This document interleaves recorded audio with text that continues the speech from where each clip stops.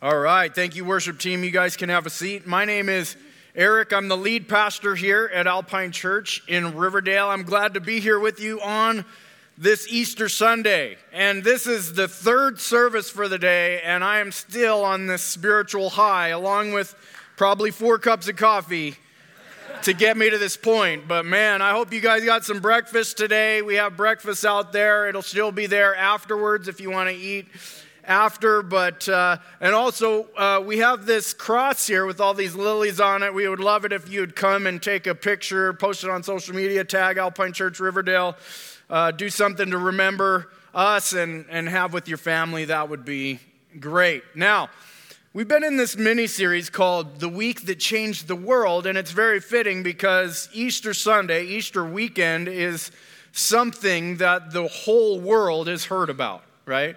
Not everybody believes it. As a matter of fact, I will tell you the majority of people in the world do not believe the things that happened on Easter Sunday. There may be people here in this room today that do not believe the things that happened Easter Sunday. Maybe you got drugged here by your family, right? Maybe you were dragged here today. Maybe you're coming to appease something, or so that you can get something out of it in return. Maybe you came. Maybe there's candy that you were hoping for.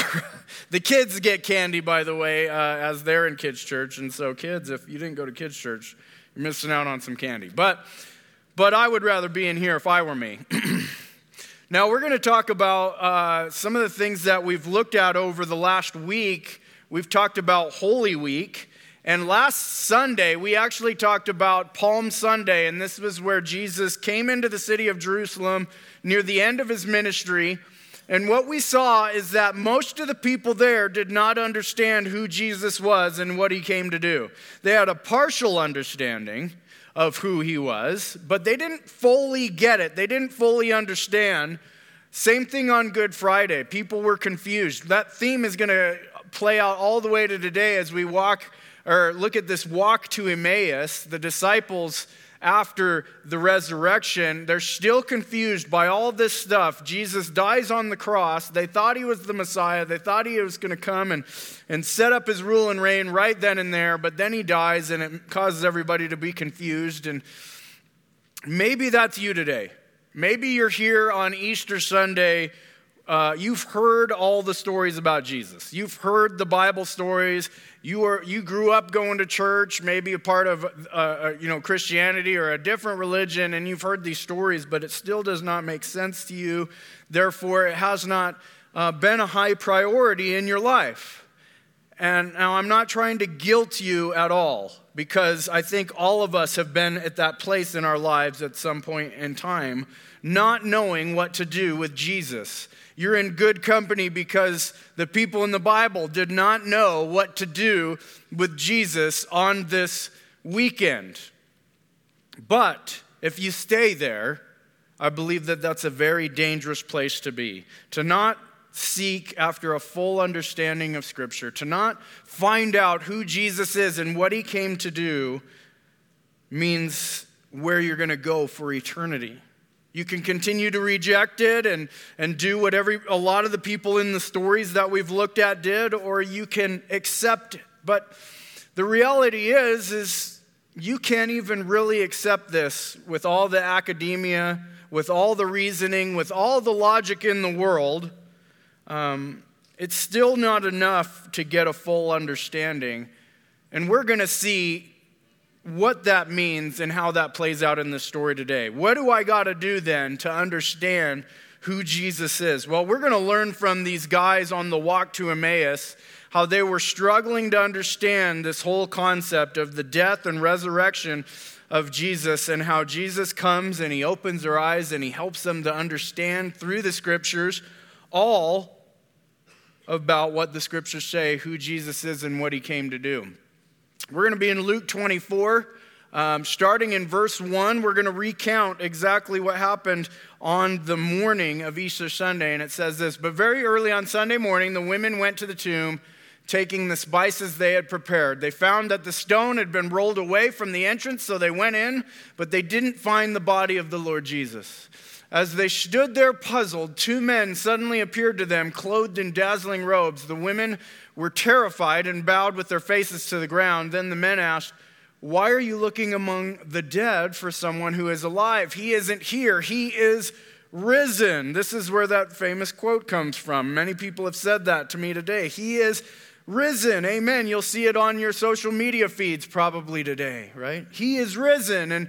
And what's going on here is that he died on Friday night. He was crucified on Friday, and then they buried him, but they didn't finish the job. And so it says that they came with spices to finish the job, basically. Because the Sabbath, which is Saturday, that's what Sabbath means, they were supposed to rest on the Sabbath. That was what they had to do under their law and beliefs, the law of Moses. They were supposed to rest and not do any work, especially bury someone who was dead. And so they're coming back to the tomb, and it's the women who get this honorable role to be able to be the first eyewitnesses to find out that Jesus is not there anymore. He has risen.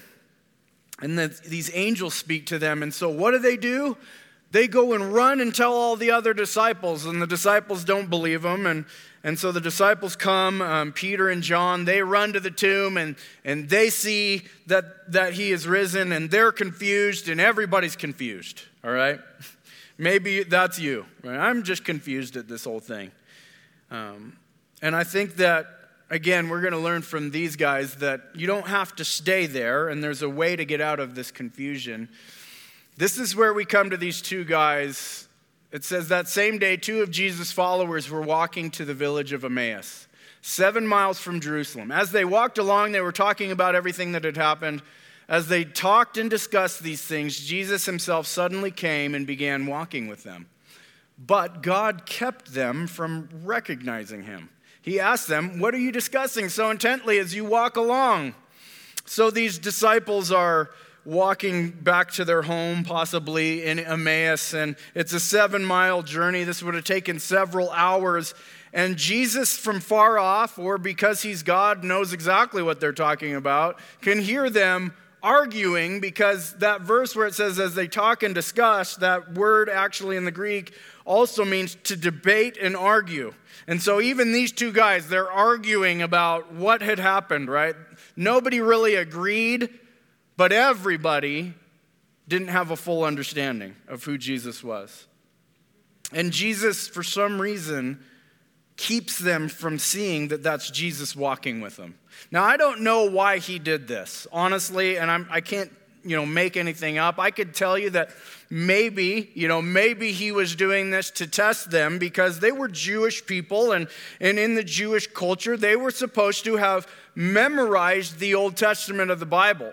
And certainly the Old Testament has a lot of prophecies about who Jesus was and what he came to do. And if you've ever thought about this, like the crucifixion and everything, and how he was wrongly accused and unjustly killed for crimes he didn't commit, or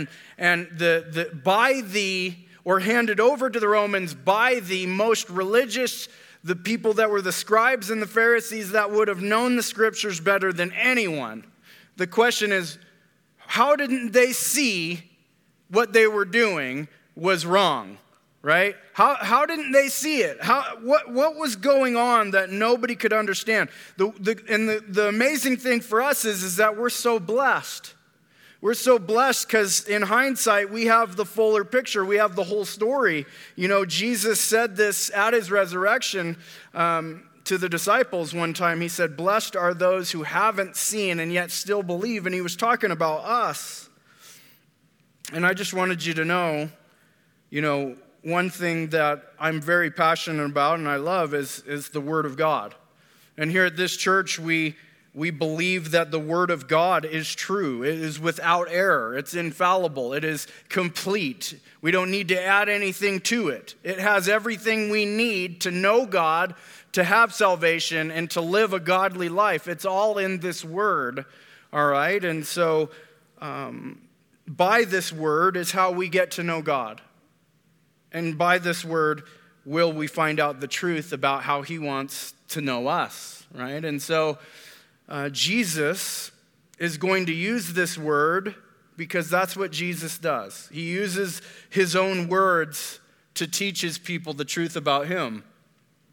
But the crazy thing is they didn't get it because there's something more than just studying in academia that needs to happen. Here's how Jesus asked them, so what were you guys talking about? What things are you arguing about? And they reveal their ignorance by what they go on to say. These disciples on this walk reveal that they don't quite fully know the true identity of Jesus Christ and his purpose. And I know ignorance is kind of a mean word. All it really means is lack of understanding, to not know. Ignorance is definitely what most of the nation of Israel was experiencing at the time. And so Jesus continues to question them, and they start to tell them like what they believe. Here's what we believe. Here's our understanding of who Jesus is.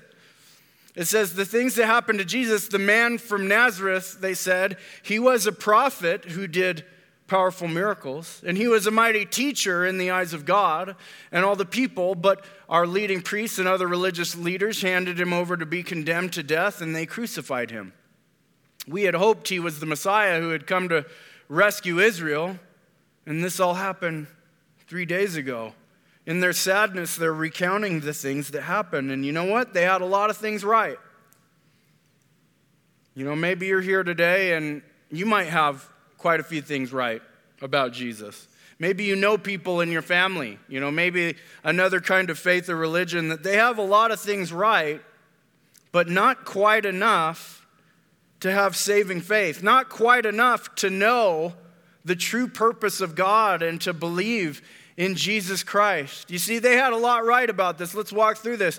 They believed that he was a man. That is something that we believe as Christians. We believe that Jesus Christ was fully man. He was born of a virgin, and he was an infant baby, born like us, just like us, right? He grew up and he suffered and died and has been through the same things and temptations like we have. They believed that he was a man. They believed that he was a prophet, and that he was. A prophet is really a person who speaks to God's people with authority. And he certainly told prophecies. He was a miracle worker. You know, John, his disciple, says that he did so many miracles that if we wrote them all down, we wouldn't be able to, the books couldn't contain all the miracles he did. They were certainly right about that. And he was a mighty teacher. He was able to even confound and impress the most religious elite teachers of the day. And here's the one they were wavering on, and we had hoped that he was the Messiah. You see, he was fulfilling all this stuff, all these expectations that they had. They had a lot right about Jesus, except for the fact that they were wrong about the suffering that he had to go through. They didn't understand. They thought that this king was going to come in and save them from Roman oppression, right? And wipe the Romans out and get them out of this country, this land that God had gave to them specifically. They were waiting for a king to rise up and lead them to victory. And then they watch him die, and it's like, what's going on? We're confused. It's because they missed in the scriptures, before he would become the King of Kings, he would be the suffering servant. Even Jesus responds in irritation, it seems like. Jesus said to them, "You foolish people, you find it so hard to believe all that the prophets wrote in the scriptures. Wasn't it clearly predicted that the Messiah would have suffered all these things before entering his glory?" Then Jesus took them through the writings of Moses and all the prophets, explaining from all the scriptures the things concerning himself. This is the part where it gets exciting for me. I would love to put myself on that journey. What was Jesus going to teach them, right? Jesus is about to teach them some things that they just didn't know. And in their humility and in their excitement, as Jesus is walking along for hours, he's probably telling them all kinds of things, recounting all kinds of scripture. And finally, they get to the end of their journey, and they ask him, "We need to hear more. We want to hear more, right? Come and sit and eat with us." Maybe you've been there before where you've been excited about God's word. You felt a burning passion and you're like, I need more of that. But you just didn't take it to the next level. Well, these guys take it to the next level because at that moment when they break bread, it says that Jesus suddenly opened their eyes. Suddenly they could finally see who Jesus was. And that leads me to believe that only God can open our eyes to see who Jesus really is and what he came to do. Only God can do the work of saving faith. We can't conjure it up in our own willpower, in our own academia, in our own study, in our own religiosity. You know, part of the reason why we come to church on Sundays is not to please God. God is already pleased with us by our faith. We come to learn more about him, to love him, to worship him because we want to do it, because our hearts are burning within us with passion to know more about God, because he did something in you and me. If you're here today and you have that faith, you should praise God for that, because it was a miracle from him that happened. He somehow opened your eyes. If you don't believe me, think about all of the people in the entire world, even now, that have all the evidence they need and they still reject God. Why? Why is that? Because there is a blindness that people are born with. You and I were born with it. We've all been born with a blindness that we can't see the truth. And so therefore, people whose eyes haven't been opened continue to remain in disbelief. The Bible says the god of this world, Satan, blinds the minds of the unbelievers so that they can understand the good news and the things about Jesus. That's the state that all people are in, and God has to come and do something to give us a fuller picture of what these words mean. I bet you there's a lot of people here that tried to open the Bible and they started reading, right? It was like, whatever reason, you were just like, you know what, I need to pick this book up and start reading it. And you started getting through it a little while, and then you're just like, started falling asleep, right? This is boring. I'm going to go play video games or watch a movie, Or thank God they made a movie about the Bible so I don't have to sit there and read how boring this is, Maybe that was you, right? But something has to happen inside of you to want to see it, to be excited about it. It's like, have you ever, been to a 3D movie where they had to give you those glasses, I don't know if they still do those, but, that was a cool thing when I was like a kid, and I remember that if you didn't get the glasses or if you took them off, it would be really irritating. The screen would irritate you because it wasn't the way it was supposed to be. But when you put the glasses on, you could see it. It was exciting. If you're watching Jurassic Park, they'd come right out at you and like almost bite you or something like that, And so that's kind of what I think of when having the glasses, when having the eyes to be able to see the fullness of the experience that God wants for a person. We have to be able to have our eyes opened by Jesus first, to want to understand these things, right? And so for us, it's a desire to hit our knees and say, God, give me understanding, open my eyes, give me faith. This is why we make Easter Sunday such a big deal, by the way, because we want people we hope that God, through the reading of Scripture, will do something in people. Do something that my words can't do. This is why I love to read you Bible verses and not sit up here and give you some kind of self-help message, right? Because the Bible is better than my words. My words don't help anybody, very, very rarely ever, but the words of God have power in them because they're the God's very breathed words for us to understand some things. Only God can open our eyes to see who Jesus really is. So what the disciples do, they're excited. They finally have kind of the fuller story. And you know what they do? They run all the way back to Jerusalem to tell the rest of the disciples. The ones who had written a lot of these a lot of the books in the New Testament, the famous ones, Peter and John and James and all of them, they're back in Jerusalem, and these guys run back and tell them, look, we saw Jesus on the road, and the ones that were closest to Jesus didn't agree. Now they'd had the women come tell them, and now these guys on the road to Emmaus come tell them, and they're still confused. They're arguing about it in this room. And at that time, Jesus shows up in the room, and maybe you've heard the story where he shows them the wounds in his wrists and his feet and in his side, and he says, "It is me, I'm here," he eats a piece of fish, and now he's going to tell them exactly what he told the guys on the road to Emmaus. He said, "When I was with you before, I told you that everything written about me in the law of Moses and the prophets and in the Psalms must be fulfilled." Now, the Bible doesn't go on to tell us like what Jesus talked to them on that road to Emmaus, like I said. But I could only imagine the things that he was saying. Because the Bible is very clear about Jesus having to suffer and die and rise from the dead. And so I want to share with you what I think Jesus was probably sharing with them. He says he went through all of the scriptures from the Old Testament talking about the things concerning himself. So he, like it says in the Psalms, he must have went to Psalm 22. And this book was written 1,000 years before Jesus ever stepped on the scene. And this book says, my God, why have you forsaken me?" Now, who said that? Where did he say that? On the cross, right? Jesus says these very words on the cross, and if that doesn't help you enough, in verses 7 and 8, it says, "All who see me mock me. He trusts in the Lord. Let him deliver him. Let him rescue him, for he delights in him."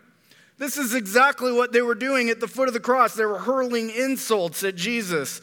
Even one of the criminals was saying, let his God save him. These very words. And it's crazy to me as I think about it, these very learned religious people didn't understand when they're saying these words, which they would have memorized, that it just didn't hit them. Why? Because they're blind.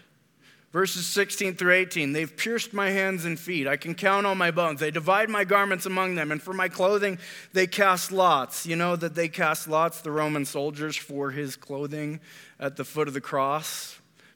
Jesus probably would have taken him to Isaiah 53, but he was pierced for our transgressions. He was crushed for our iniquities. Upon him was the chastisement that brought us peace, and with his wounds we are healed. You see, some people don't want to see Jesus for who he truly is. They want to make up their own version of Jesus, the health, wealth, and prosperity Jesus that becomes your cosmic Santa Claus that will give you all the gifts that you ask for when you ask for them, right? And sometimes you wonder, why does God let me go through bad things in life? And when he does, I'm mad at him, so therefore I'm not going to worship him. I don't want anything to do with religion. And this is common. If you're in that place, these guys were too. All of this is very clear that the Messiah must die, must suffer. And if the person who we follow had to suffer, then certainly we can't escape it in this world. Jesus said, there will be trials in this world, but take heart, I've overcome the world. I want to share with you verses 9 and 10. "They made his grave with the wicked and with a rich man in his death." That could be talking about how he was killed alongside the wicked criminals and yet buried in a rich man's grave that was donated to him at the time. It says, although he had done no violence and there was no deceit in his mouth, he was wrongly crucified and killed for things that he did not do. He was sinless. He did not deserve this. Yet it was the will of the Lord to crush him. Oftentimes people think, that's a bad thing that happened to Jesus. But God made the best of it. But the reality is no, this was the plan of God from the beginning of time. he was going to send his son to be the sacrifice for sins. Time would fail me if I was to go on and on about, how the law of Moses that he talked about had this sacrificial ritual of having to slay a spotless lamb to take away the sins. This was all pointing to Jesus. Job says, I know that my Redeemer lives. The book of Hosea says that God will raise us up on the third day, and pointing to Jesus one day being the forerunner for his people to raise up. So many things in the Old Testament that point to Jesus, the truth about who he is and what he came to do. And here's what Jesus does again to all the disciples. It says, then he opened their minds to understand the scriptures, and he said, yes, it was written long ago that the Messiah would suffer and die and rise from the dead on the third day, and it was also written that this message would be proclaimed in the authority of his name to all the nations. Beginning in Jerusalem, there is forgiveness of sins for all who repent. You are witnesses of these things. So the call, once a person understands this, is to repent, to ask for forgiveness of sins. The Bible does tell us that all of us are sinners and we've all gone our own way. We've all decided that what we believe and what we feel is better than what God says in his word. And to repent is to change my mind about that. To say, you know what, I've lived a certain way and I believe certain things that were against God's way, but I'm changing my mind and I'm going to agree with God that I am a sinner and I want to go his way and live for him now. That is the call that God has put on the world to do. And the sad thing is even though so many people celebrate this weekend and so many people in the world know about the story in Easter Sunday, not a lot of them truly believe who Jesus is and what he came to do. Not a lot of them will admit and repent of their sins and ask for forgiveness and believe that the death on the cross was enough. So many people taint this story with too many things added, works added along, instead of by faith alone and grace alone and Christ alone. And so to not have a correct understanding of Scripture is a dangerous thing. But then again, as I said, we need God's help with this as well. One of my favorite verses, John 6:44. No one can come to me unless the Father who sent me draws him, and I will raise him up on the last day. What's beautiful about this is first, that last sentence, Jesus' death and resurrection is not the end of resurrection. It's just the beginning. His promise and our hope as believers is that one day too, our bodies are going to be resurrected from the dead. Even though they're wearing out and some of us are sick and we've got people that we know have passed away, one day all people will be resurrected from the dead, some to everlasting destruction and some to eternal life. And so certainly shouldn't we be searching these books in this Bible here? Shouldn't we be attending to hear and sitting under teaching? Well, yes, but you can't even have the desire to do that until God draws you, till God opens your eyes, till God gives you this understanding. That word draws, actually, in the Greek, there's another place in the Bible where it's used, and it's used to talk about dragging Paul and Silas to jail. And so in other words, no one can come to the Father unless he drags you to me. Now let me just say this. Drugs are bad, all right? I don't do those anymore. They're not good for you, okay? But there's one drug that I believe all people should participate in, and it's being drugged to church. Maybe you were drugged to church here today. I think that's a good thing. Parents, drag your kids to church.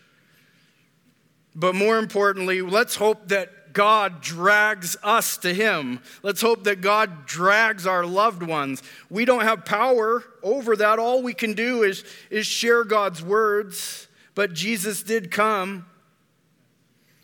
John goes on to say in a layer later, and we know that the Son of God has come and has given us understanding so that we may know him who is true, and we are in him who is true, in his Son, Jesus Christ. He is the true God and eternal life. This is a fuller picture of who Jesus is, that Jesus has to give us with the words. You see, there's a connection of the words of Christ with the Spirit of Christ to help us understand the love of Christ so that we want to live for Christ. It's a beautiful thing. It's a wonderful mystery to be able to stand here on an Easter Sunday and say, I get it, I believe, I'm excited, there's a fire in me, and I pray that that would be you out there today. And my last verse is this: faith comes from hearing, and hearing through the words of Christ. That is exactly what Jesus did, and their faith came about. So let us not neglect hearing the words of Christ. We must put ourselves under the word of Christ every time we can. But sadly, Satan has a plan to get us to not do that. There's so many other more entertaining things out there in the world, so many other beliefs out there in the world that take our attention away. But certainly, if you're here today and this fire burns within you as you hear these words, my prayer is that you would not let that dwindle out, that you would not let it go, that you would drop to your knees with me today and say, Father, give me the faith. I need that faith. Draw me, drag me to you. Do whatever you got to do. I know I've been stubborn. Lord, help me to follow you. Because sadly, most people don't follow Jesus and understand the truth about who he is. He is God in the flesh who had to suffer and die and was resurrected from the dead to save us from our sin and raise us from the dead one day. A lot of people have a lot of ideas about who Jesus is and what he came to do. But today I proclaim to you that Scripture tells us that this is who Jesus is and what he came to do. And my hope today, the last service here on Easter Sunday, is that these words would pierce your heart and that you would take this seriously, that you would consider, what is it that you believe about Jesus? Do you have him who is true? Are you in him who is true? He is the true God and eternal life. Pray for the faith it takes to believe and understand if you can't connect it on your own. That's why we gather together as a church on Sundays and many days in between, because we want to know what these words have to say, these words that he gave us. So if you want to be a part of that, I invite you to keep coming back. For those of you who are already a part of my faith family here, I pray that this encourages you, strengthens you, and motivates you to continue on the fight, to fight the good fight, and to go share this message with everybody you can. Let's pray. Father, we just come to you today so amazed at who you are, all that you've done, the plan of salvation, the greatest story ever told that not a single human mind could make up. Help us to remember that first our Savior was a suffering servant, and then he was the King of Kings and the Lord of Lords. Help us submit our lives and our minds and our hearts to him.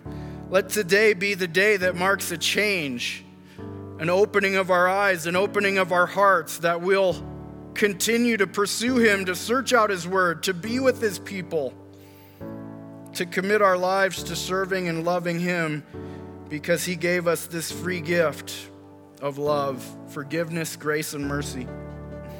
I pray for people today who don't know you, God, that the faith, the drawing that it takes, give them that today so that they can have eternal life with us.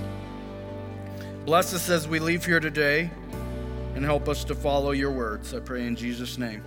Amen.